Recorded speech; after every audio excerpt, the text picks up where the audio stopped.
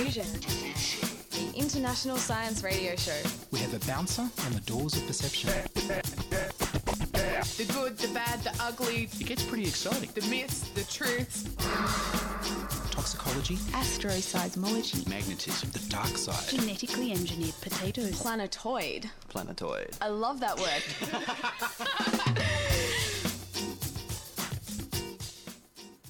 Hello and welcome to Diffusion. Relax while we palpate the pulse of science. I'm Victoria Bond.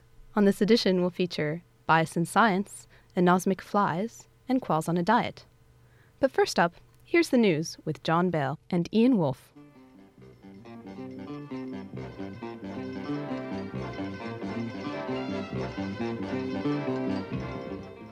Researchers have found evidence that the wafting aroma of food has an effect on an organism's lifespan, and they've demonstrated that interfering with the fruit fly's sense of smell causes it to live a longer, healthier life. Now, optimistic researchers suggest that certain odors, or drugs that would block us from sensing them, might one day help prevent disease and extend life. In the past decade, scientists have established a clear connection between extremely low-calorie diets and extended lifespans. Studies have demonstrated that yeast, fruit flies, mice, and even monkeys on these diets live longer than their peers. While the exact mechanism at work isn't yet clear, researchers suspect that a near-starvation diet causes an organism's metabolism to slow down and triggers other changes that evolved to help organisms survive in times when food was scarce. Now scientists say that it might not just be what a creature eats, but also what it smells that has an effect on how long it lives. In one 2007 study, molecular biologist Scott Pleshter and his colleagues found that completely eliminating fruit flies' sense of smell caused them to live nearly 20% longer than normal flies. They also found that wafting the smell of yeast, which is a tasty treat for fruit flies, towards the flies on a low-cal, life-extending diet hastened the death of those flies. Luckily for them, other scientists had identified a receptor in the group of neurons that enables fruit flies to smell this tasty treat, which signals the presence of a good meal. Plesher then eliminated the fruit fly's ability to smell, while keeping the rest of the olfactory system intact, so they could only not smell the tasty treat. Now, even on a standard full-calorie diet, the flies that couldn't smell the yeast lived up to 30% longer than other flies. The research suggests that the absence of this element of the smell may have indicated to the altered fruit flies that food was scarce in the environment, prompting them to snap into survival mode. Oddly, however, the life-extending effect was only seen in female flies. The males gained no such benefit. The smell-deprived female flies also seemed healthier and stronger by several measures. They stored extra fat, produced more offspring, and proved to be more resistant to oxidative stress than normal flies. Now, it'll be interesting to see how this research carries on to human development and life extension. Perhaps there'll be life-extending perfumes that you can wear, or life-extending nose plugs. Yeah, it's like the anti-aging cream, but vaporized. Yes. Quiet sun puts Europe on ice. If you live in Northern Europe, a research find is sorry to say that the colder than usual winter, like the last one you just had, won't be the last. According to the study, the low solar activity that the Earth has been experiencing for the last 2 years promotes the formation of giant kinks in the jet stream. The effect on the northern jet stream, which normally brings warm winds across the Atlantic into northern Europe, is to effectively block this warmer air from reaching its European destination. As a consequence, cold Arctic air from Siberia invades northern Europe, bringing the temperature down. This study forms a piece in the larger puzzle of how solar activity influences weather. And one might wonder why this only seems to affect northern Europe. Well, it seems that Europe's particular susceptibility is because it sits right underneath the northern jet stream. 2 sperms are faster than 1, if you're a mouse. A new level of sexual competition has been studied in promiscuous mouse species, where females mate rapidly with different males. Once inside a female, sperm cells can discern and, via structures on their head, literally hook up with their brethren amid the crush of sperm from the other males. It seems that in both species, sperm formed groups which seem to swim significantly faster than the single cells on their own. Also worth noting is that the teamwork lasted just about 2 hours or less until the sperm reached the egg. Brotherly love ended when individuals became rivals for breaching the egg. It's still unclear whether sperm clustered with relatives in other mammal species, 95% of which are also promiscuous. And just to let you know, there's no evidence right now that human sperm bands together. And I was interested to see with that particular story that they had the sperm glowing red and green. That is true. In which case, you did bring up a good point earlier on. Did that seem to affect how fast they go or not? Not really sure about that. And maybe it can cause a false rivalry, like separating out clans of green sperm versus red sperm. And what do the female mice think about this? Does it turn them on or does it turn them off? I don't know. Tie-dye vaginas. Oh, I kind of think that green means good and go, so... Well, it could be a good nightclub sort of thing in the dark.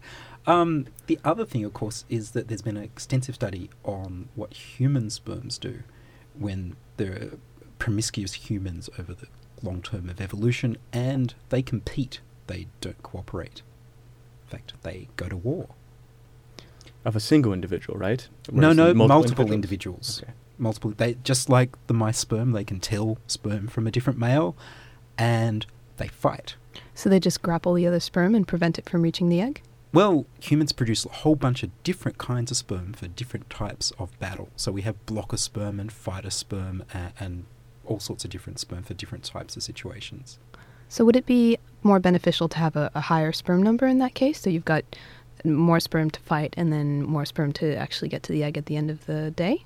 Well, apparently men unconsciously change their strategy depending on the circumstances under which they have sex. It's interesting, because I know that there are species of bats as well that have larger and larger testicles because they're very promiscuous as well, and so it's kind of bred for this more competitive side of producing sperm. Beat them out by numbers, you mean? That's right. Rather than by tactics. Well, it could also just be sexual selection. Maybe the lady bats are into that look. All they need to do is glow. Haven't we all wanted to get the heads read of people who believe in other people with magical powers? Well, it's finally been done. At the Aarhus University in Denmark, Uffe Schott and his colleagues turned to Pentecostal Christians who believe that some people have divinely inspired powers of healing, wisdom and prophecy. They put them in a functional magnetic resonance imaging scanner. They scanned the brains of 20 Pentecostalists and 20 non-believers while playing them the recorded prayers of someone who is believed to have divinely inspired powers of healing. The volunteers were told that 6 of the prayers were read by a non-Christian, 6 by an ordinary Christian, and 6 by a magical healer. In fact, all of them were actually read by ordinary Christians. Only in the devout volunteers did the brain activity monitored by the researchers change in response to the prayers. Parts of the prefrontal and anterior cingulate cortices, which play roles in vigilance and skepticism when judging the truth and importance of what people say, were deactivated when the subjects listened to a supposed healer. So what they're saying is that these charismatic leaders, the ones who pretend to have the magic powers, can actually hack the brains of believers. Activity diminished to a lesser extent when the speaker was supposedly a normal Christian. Schott says this explains why certain individuals can gain influence over others and concludes that their ability to do so depends heavily on preconceived notions of their authority and trustworthiness. The non-Christians did not have these parts of their brains turned off by the charismatic healer. It's not clear whether the results extend beyond religious leaders, but Schott speculates that brain regions may be deactivated in a similar way in response to doctors, parents, and politicians. And a paper highlighted by the Annals of Improbable Research, www.improbable.com. Micro-airplane propelled by a laser-driven exotic target.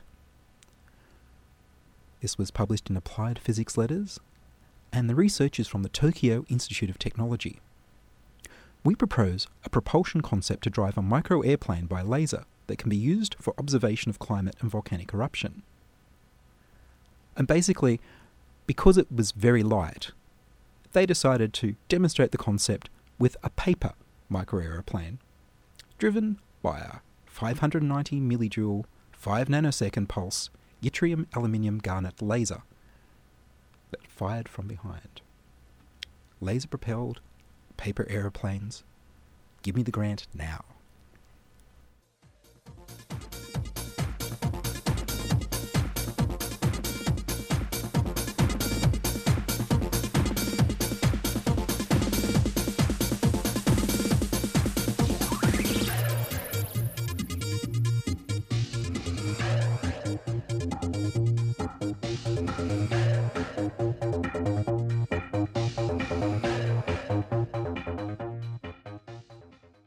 You're listening to Diffusion Science Radio, diffusion at 2ser.com, brought to you across Australia on the Community Radio Network. It's the sound of science. The sound of science. Science.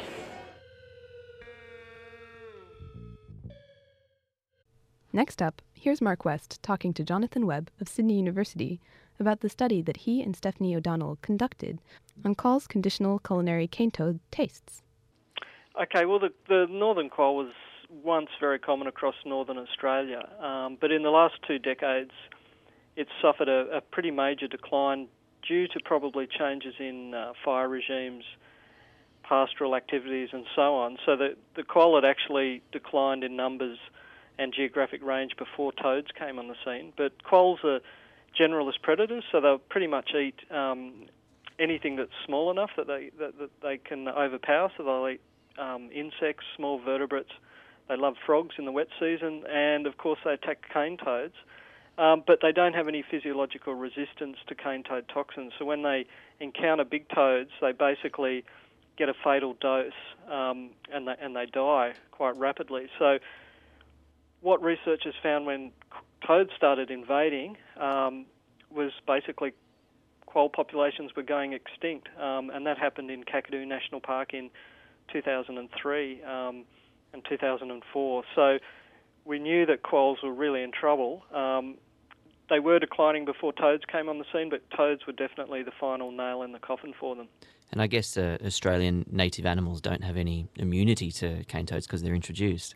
That's right. There's some snakes that have come into Australia via the Asian land bridge, and those animals that have evolved in Asia with toads, they have immunity to cane toad toxins. So things like the keelback snake, slaty grey snake, a lot of the birds can deal with toads because a lot of birds migrate between Asia and Australia. So most birds are okay, but most snakes and most varanid lizards, goannas, are not okay. They just don't have that evolutionary history with toads, and quolls fall into this basket too, of course.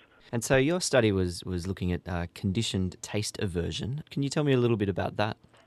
Yeah, well, look, we're really lucky with this study. The study was actually done by my honours student Stephanie O'Donnell, who worked with the keepers at the Territory Wildlife Park, and they were kind enough to let us work there because they'd established a captive breeding program basically to safeguard the quolls from extinction, and some of those quolls actually were translocated to islands to safeguard their future. So we were able to work with the Territory Wildlife Park, and basically taste aversion, what it does is, if you've ever been sick from food poisoning, you'll know what I'm talking about, but when you get sick from eating food that contains toxins that make you ill, basically a very strong signal goes from your stomach to your brain, and the next time you smell that food, you just can't go through with eating it because you get that very strong signal that says, hey, I remember that food made me crook last time, I'm not going to go near it. So that's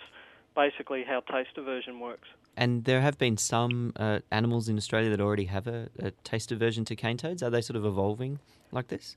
Well, I'd done some work on small planigales, which are basically miniature quolls. They're about 8 grams in body mass, so they're pretty tiny. They look just like a mouse until you look closely, and then you see their teeth are different. They've got a pointier snout and so on. But basically, small dasyurids like planigales and dunnarts, they can tackle small toads, and because of the way they handle the small toads, they basically grab them by the snout and start chewing on them snout first, and they miss the poisonous parotid glands that contain all the toxins. So they start chewing on the toad's snout and they get a little bit of toxin, and basically they get sick and they stop eating it before they get a fatal dose. So those animals learn very quickly that toads are nasty. They get sick, they recover, and then they stop eating toads. And so in your study with quolls, how did you try and get them conditioned to not attack the cane toads? Okay, well, what Stephanie was doing for her honours project was we talked about it and we thought, well, look, the small dasyurids can learn if they encounter these small toads, which are much less toxic than large toads, because the toxin content of toads goes up almost exponentially. As the toads get bigger, the toxin level increases. So we thought, well, what if we try and train quolls to avoid toads by giving them little toads? Possibly they'll learn to avoid them. So that was the plan. So Stephanie started some trials where she fed the quolls small non-toxic toads to see if they'd learn. And some of them did learn to avoid toads, but most of them, unfortunately, didn't learn to avoid the toads as food. And she was working with adult quolls, which are obviously much bigger than the planigales that I'd work with. So we hit a bit of a stumbling block there. So what did you find in the end? Were the toads that did learn to avoid the cane toads, did they end up having a survival advantage? Yeah, well, look, I've got to butt in here and just say what we did next, because we weren't able to train the quolls by just giving them a small toad.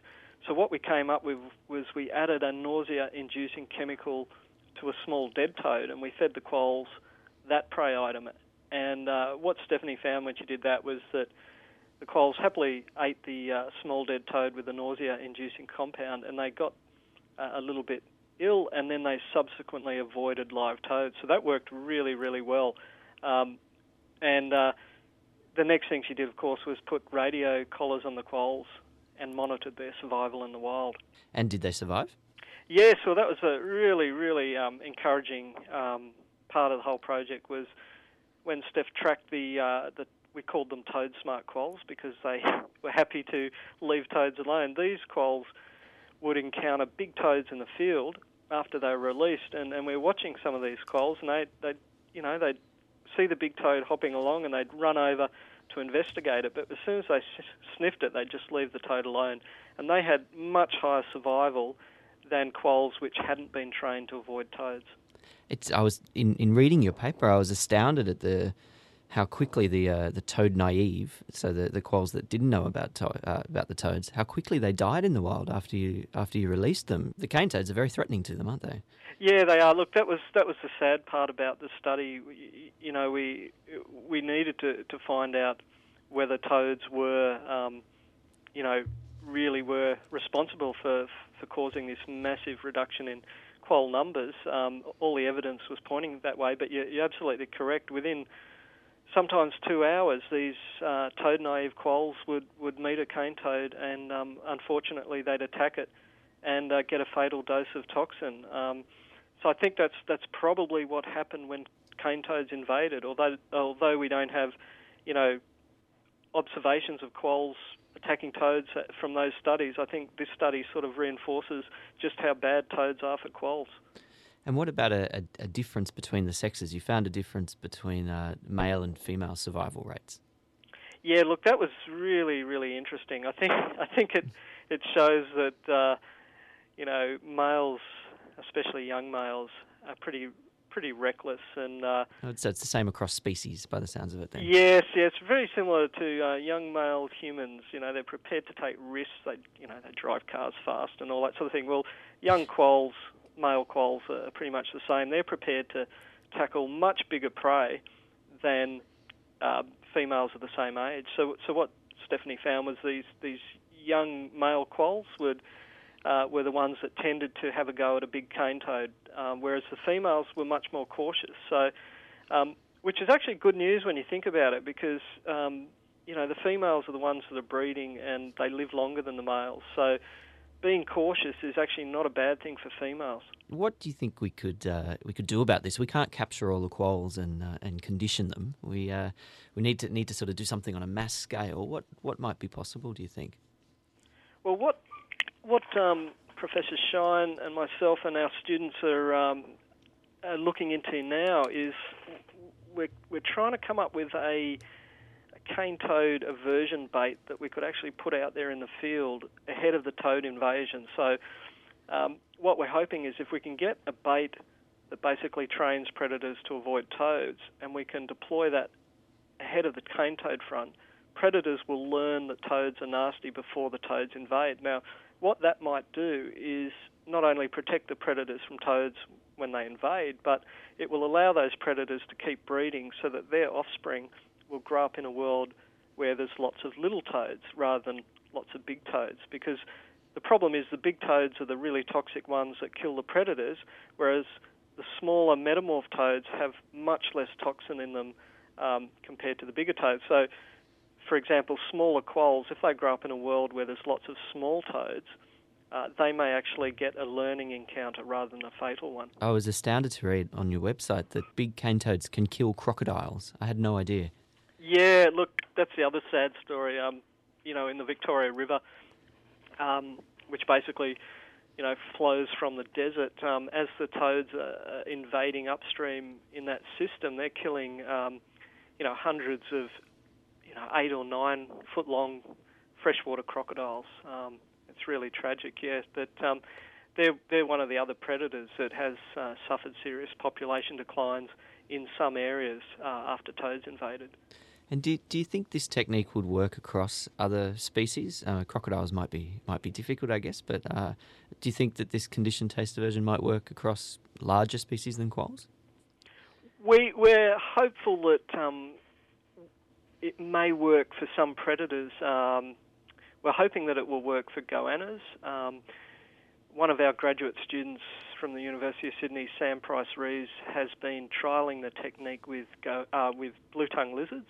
And she's had some success at training blue tongues to avoid toads. So we're still in the early stages, but we're hoping that the technique might work for goannas, some blue tongues, probably not freshwater crocodiles. It's going to be hard to get them to take baits, but certainly most of the monitor lizards will take baits that are placed in the field. So we may have a chance of training some of those animals to avoid cane toads.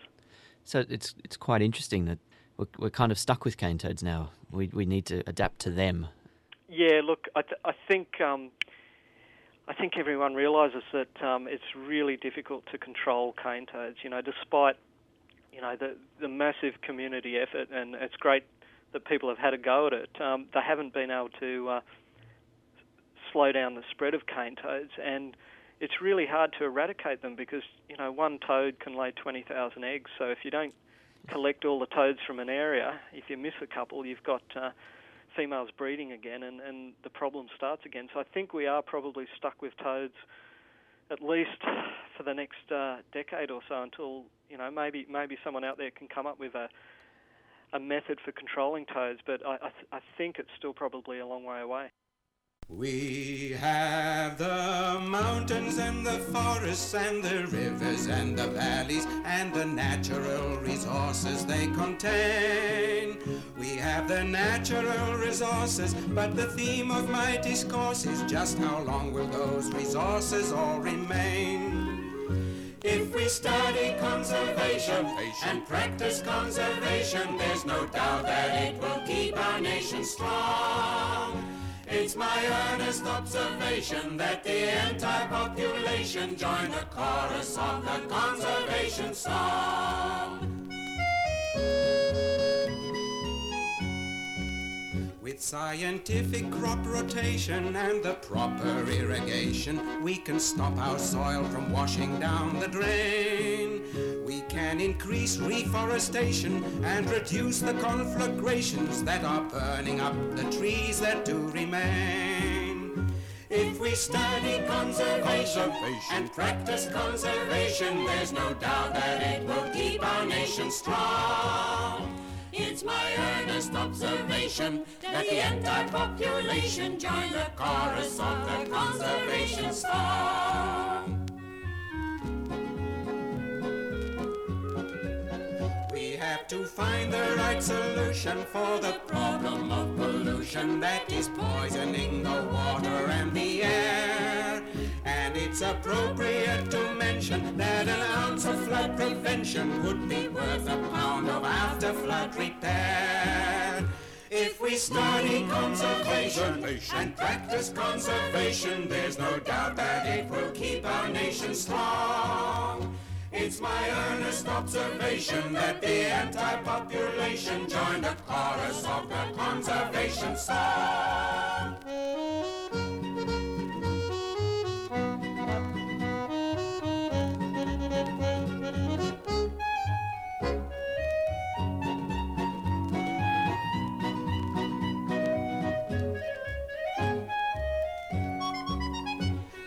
study conservation and practice conservation, there's no doubt that it will keep our nation strong. It's my earnest observation that the anti-population join the chorus of the conservation song.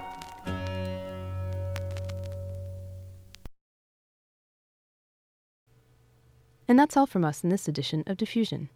If you'd like to contact us, if you have feedback, comments, suggestions, or wild, passionate praise, if you'd like to broadcast a story on Diffusion and hear your own voice passionately communicating science on radio, then send email to diffusion@2ser.com. That's diffusion@2ser.com. Or subscribe to our podcast on our website, www.diffusionradio.com. Contributing to the program were Ian Wolfe, Mark West, and John Bell. Diffusion has been produced by Victoria Bond in the studios of 2SER Sydney. Diffusion is broadcast nationally via the Community Radio Network. I'm Victoria Bond. Join us inside your audio device of choice for more science wondering next week on Diffusion Science Radio.